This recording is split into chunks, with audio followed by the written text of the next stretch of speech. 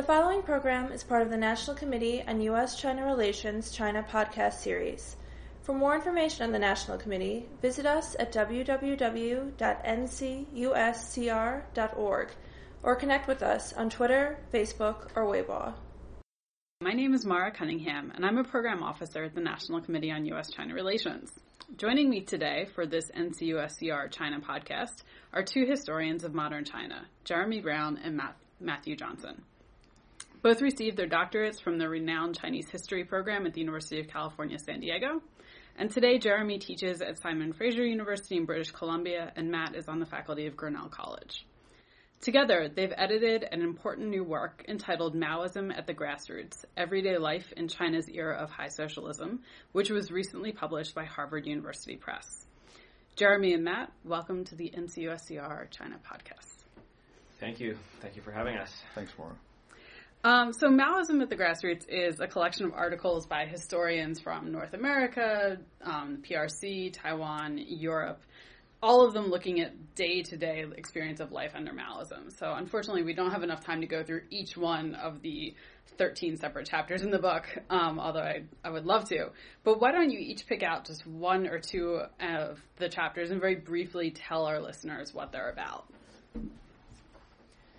I better start with the first chapter. I mean, I'm stoked and ready to talk about Yang Kuei-sung's chapter. Yeah. And we made it the first chapter for a reason, because it's a mind-blowing look at this factory worker who's labeled as a bad element in the 1970s. He gets in trouble, and his factory has been moved from Shanghai to Henan.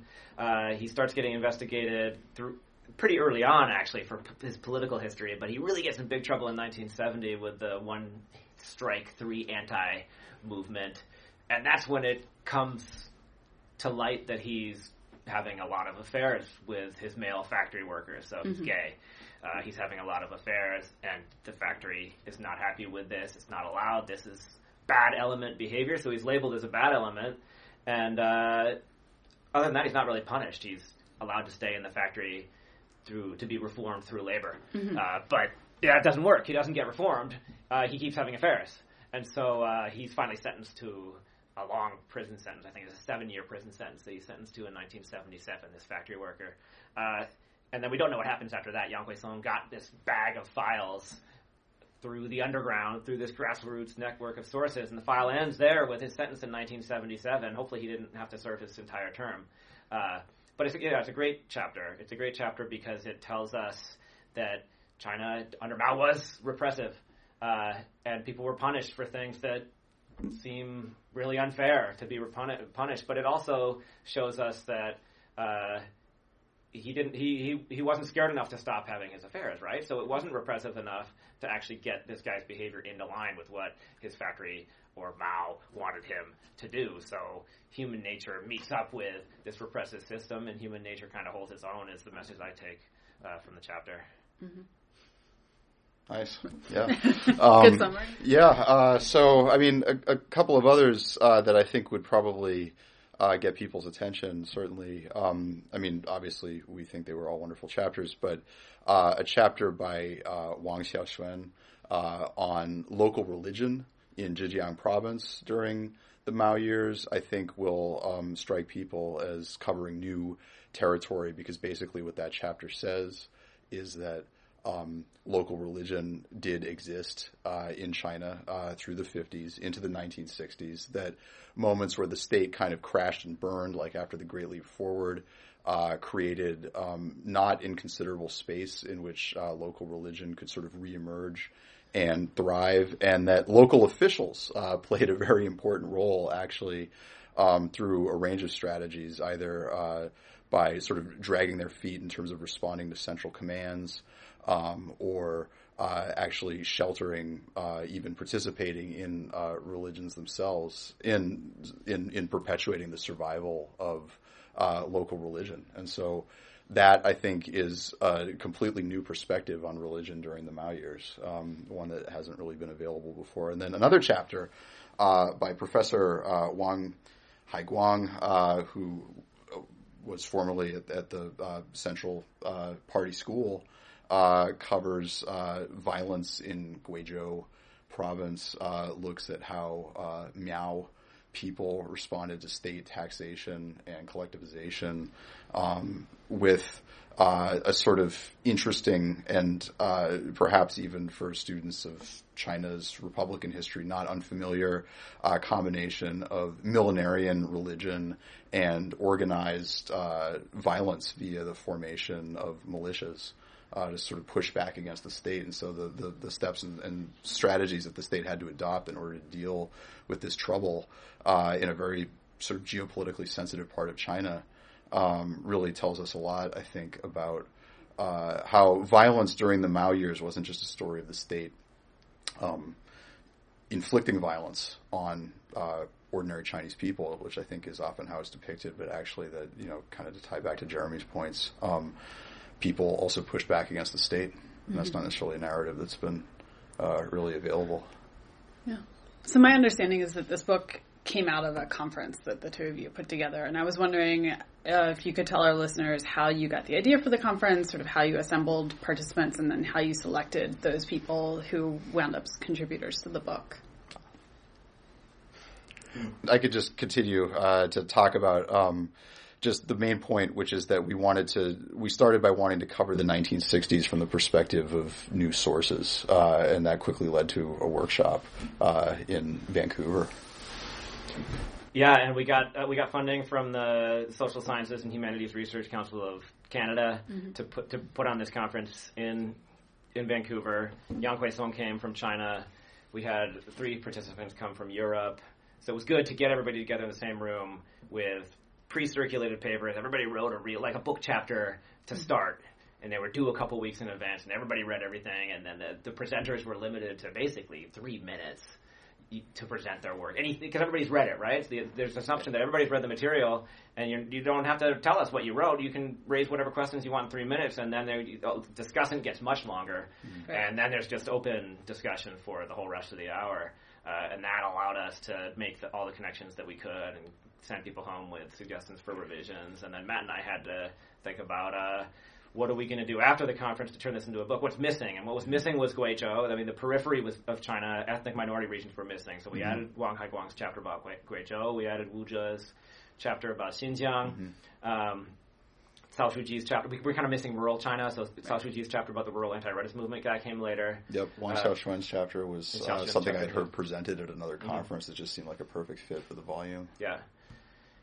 And then the book came from there, and it was hard. It was a hard, long process because of the translation issue of turning Chinese academic articles into English language academic articles is not a one-for-one, word-for-word process at all. It's the whole structure of the piece has to actually get adjusted. And so that was part of the time that it took to go from workshop to book. Yeah, I mean, I think one of the things that's really admirable about this book is that there are so many Chinese contributors, which, it sounds like that should be self-evident. Like, it's a book about Chinese history. It should include articles by Chinese scholars. But that's actually fairly rare in a lot of academic collections today. So when you were working with the scholars, did you find that, North American and European scholars versus PRC Taiwan scholars, were you approaching the Mao years in different ways, or are you just talking about the structure of their articles was different and that was the sort of big challenge in translation? Yeah, no, that's an interesting question. I think that the scholarship being done, particularly in the People's Republic of China, on Chinese history during the Mao years is hyper-empirical, I think in part because it is by nature revisionist, and so therefore the scholars practicing it have to be really grounded in sources so that they can defend any challenges to their work by showing how it's located within the empirical record. And that, I think, actually, that approach, even at the workshop, really ended up pushing a lot of our other participants, I think, harder, perhaps, to make sure that their work matched the standards of Chinese colleagues on some of these issues. So that was interesting. Conversely, I think that perhaps, I don't want to draw hard and fast distinctions, but, you could argue that some scholarship, say in North America, tends to be more focused on culture, for example, and, those perspectives, what people sort of received via propaganda from the state is seen as a more open-ended and interesting question, perhaps to North American scholars in Europe, et cetera. But where everybody really came together was through the focus on experience and, wanting to know how local communities, individuals, et cetera, experienced this period. Right. So we were all on the same page. I mean, the Chinese scholars, European scholars, North American scholars, were all on the same page because we wanted to look at what happened, what was it like. We're all interested in this was a challenging time. People faced a lot of problems. Mm-hmm. There were a lot of struggles. What was that like? We all were asking those similar questions. But Chinese articles usually start without telling you what the argument is, or they don't actually state the argument because it's just like we have this information. We have a lot of information. Like Matt said, it's very empirical. We're going to share all this information with you. Yeah. And then you get to the end, and there might be an argument stated at the end. And for Yang Song's chapter, it worked wonderfully because he wrote it's beautiful. It could have been a short story where the reveal of what this guy is getting in trouble for comes very late in the article. Several reveals. There were several reveals, and it's just like what's going to happen next? It's this amazing read, and I mean he can do that because he's so talented and because he feels like he doesn't have to write in an academic style. But it's actually really hard to get Chinese authors to participate in an edited volume like this. I mean, it was because they knew us, because they wanted to be a part of the project, didn't heard that Harvard University Press was going to publish it, so they were happy to do that. But they actually get zero academic credit for being in this book in China in their careers. They get points for Chinese academic journal articles, English language academic journal articles. Being in an edited volume is 0 points for them. And so that just the systems of rewards and promotions and points that you get works against us. Mm-hmm. Yeah, I mean, it seems like one of the big things that everyone in this book is writing against is the idea that the Mao years were just totally dominated by elite politics and like this looming presence of the party state in everyone's lives all the time. So how does approaching these years from the grassroots, as you say, change our understanding of that era? Yes, we go back and forth on this, but I think that one of the main contributions is that, I mean, in a sort of obvious way, we've highlighted ways in which it is very difficult to generalize about China as a whole, and how that's going to affect writing about modern Chinese history in the future. Whether it does affect writing about modern Chinese history in the future, that's definitely a question that remains to be answered. But I think that one of the key contributions is maybe to shift focus, even though it's through the lens of state-society relations, at the same time to shift focus toward what that means in a broader sense and not just focus on, say, movements, for example, but a lot of different aspects of everyday life. And so we're not denying that the state played an important role in people's lives, and we're not denying that state violence, even terror, was periodically a part of people's experience of the Mao years. But at the same time, we're just trying to situate those known narratives within, again, a broader narrative that pulls in a lot of different aspects of experience. I don't know, would you say that's right? Yeah, I like the word periodic. I mean, politics periodically intrudes, and when it does intrude in your everyday life, it can intrude in a major way. That you can get sent to jail for having a bunch of affairs with your coworkers. You can have your class label changed, and suddenly you're a pariah in your own village. Like when politics does intrude, it does in a major way, but it's periodic, it's episodic, it's not on the same timeline as Mao's thoughts as campaigns coming from Beijing.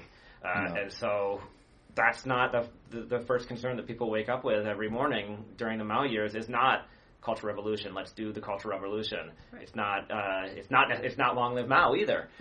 Every day when you wake up, it's what do I got to do today? It's like everywhere else, and so that's not a revolutionary insight into everyday life in China. That everyday life existed, and people had work, and they had affairs, and they had family concerns, and they went to movies, and none of that is revolutionary. But if you leave it out, then we're getting a very skewed picture of the Mao years. Right. When it becomes just oppression and terror all the time, then you're missing this huge dimension of most of the time that wasn't actually the dominant factor in people's lives. Right. Otherwise, you're just sort of hopscotching like New Democracy period to the anti-rightist campaign, 100 Flowers movement, and Great Leap Forward, and like you're just going through the high points of the different campaigns. That's exactly right. Yeah. Yeah, and I mean, just to add to something that Jeremy said, I think also, there's a story there for people who are focused on the politics as well, which is that political systems in China, systems of ideology, systems of surveillance, coercion, etc., were far less systematic and unified than I think previous scholarship has tended to depict them. Again, we're not trying to argue that earlier scholars sort of missed this entirely, but nonetheless, it just seems periodically that the field needs a corrective, one that potentially opens new doors to new vistas of research that say there needs to be a way of understanding both the way in which, say, Chinese society was planned and imagined by Chinese leaders and the way that these plans were actually implemented and carried out on the ground.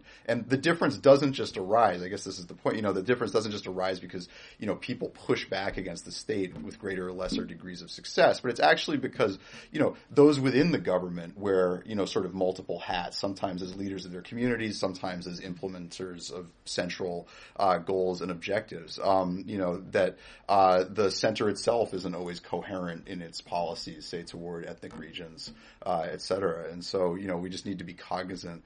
And I think this is a lesson when, for those of us thinking about contemporary China as well, we need to be cognizant that sort of what the state says it's going to do and what it actually does are often two very different things. Again, wouldn't be a revelation to a lot of people who work on China, but at the same time, oddly kind of absent from broader discourse, I think, about China.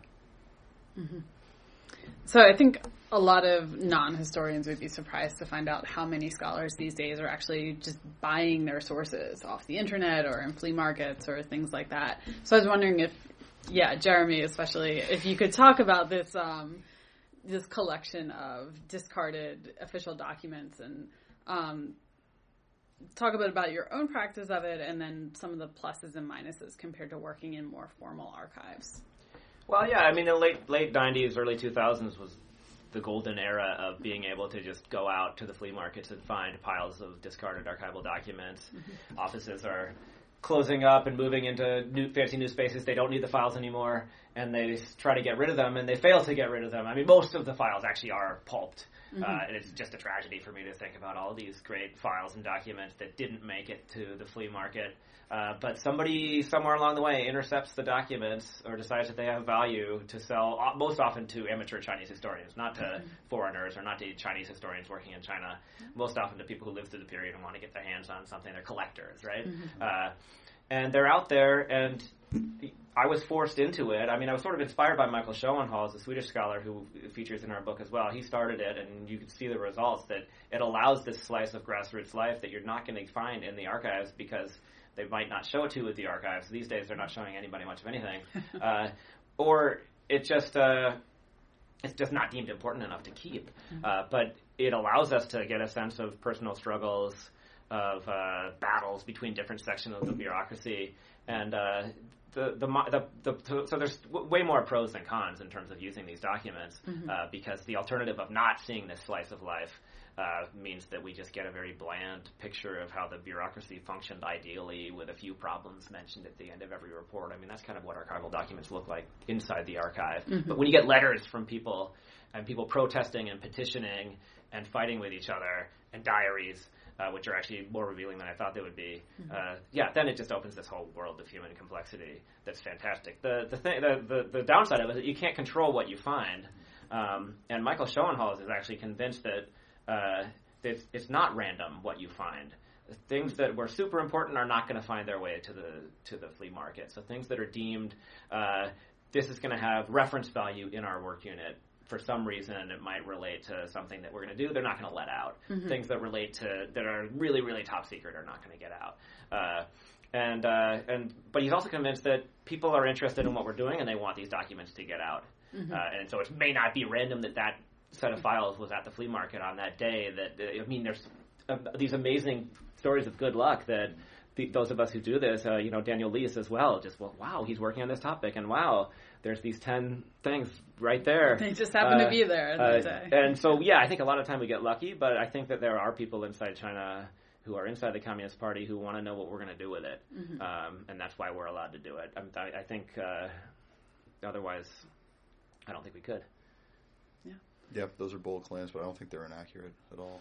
I think there really is a sense that people want to see their experiences and just a more detailed picture of that era emerge. And they're writing those stories themselves, and they also want, those stories to be known to others outside of China. And so we're in the midst of a source revolution in a way, and that's really exciting. But, we're also in the midst of a revolution in terms of learning a lot more about how people themselves experience the Mao years, not just through the lens of propaganda, not just through the lens of archival reports, even though they seem to carry a lot of truth, but, through these documents like diaries, individual dossiers, the oral histories that some of us have carried out, and it casts that era in a completely new light. I don't think people want to be forgotten by history. Right. So now that Maoism at the Grassroots is done, what are each of you working on?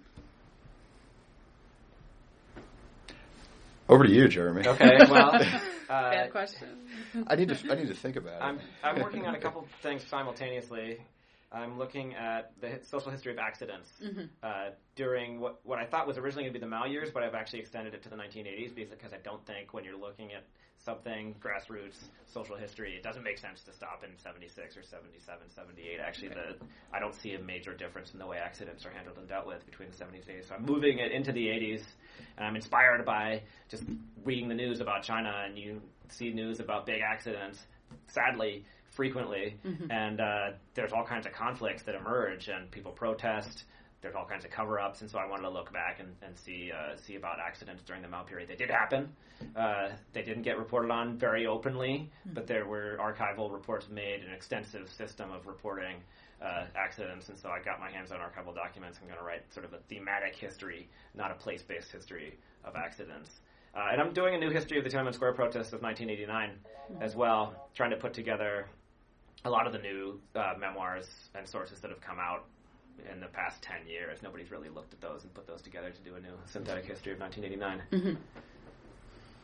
Yeah, I mean, just to focus on the collaborative stuff, I work with a couple of other scholars, Aminda Smith at Michigan State University and Jakob Eiferth at the University of Chicago, on an endeavor called the PRC History Group, and we have a website, prchistory.org, where we archive unofficial histories written in China about anything from the anti-rightist movement to the Cultural Revolution to other topics. And so that's been a very engrossing and, in terms of the hits we get, I think impactful endeavor.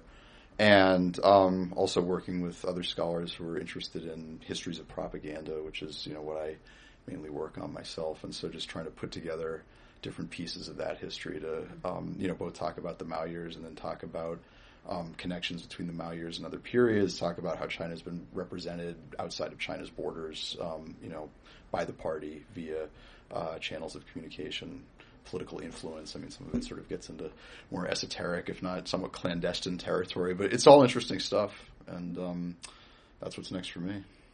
Great. Well, I look forward to seeing all of this. And I'm afraid we're at the end of our time today, but I'd like to thank both of you, Jeremy and Matt, for sharing Maoism at the Grassroots with our listeners.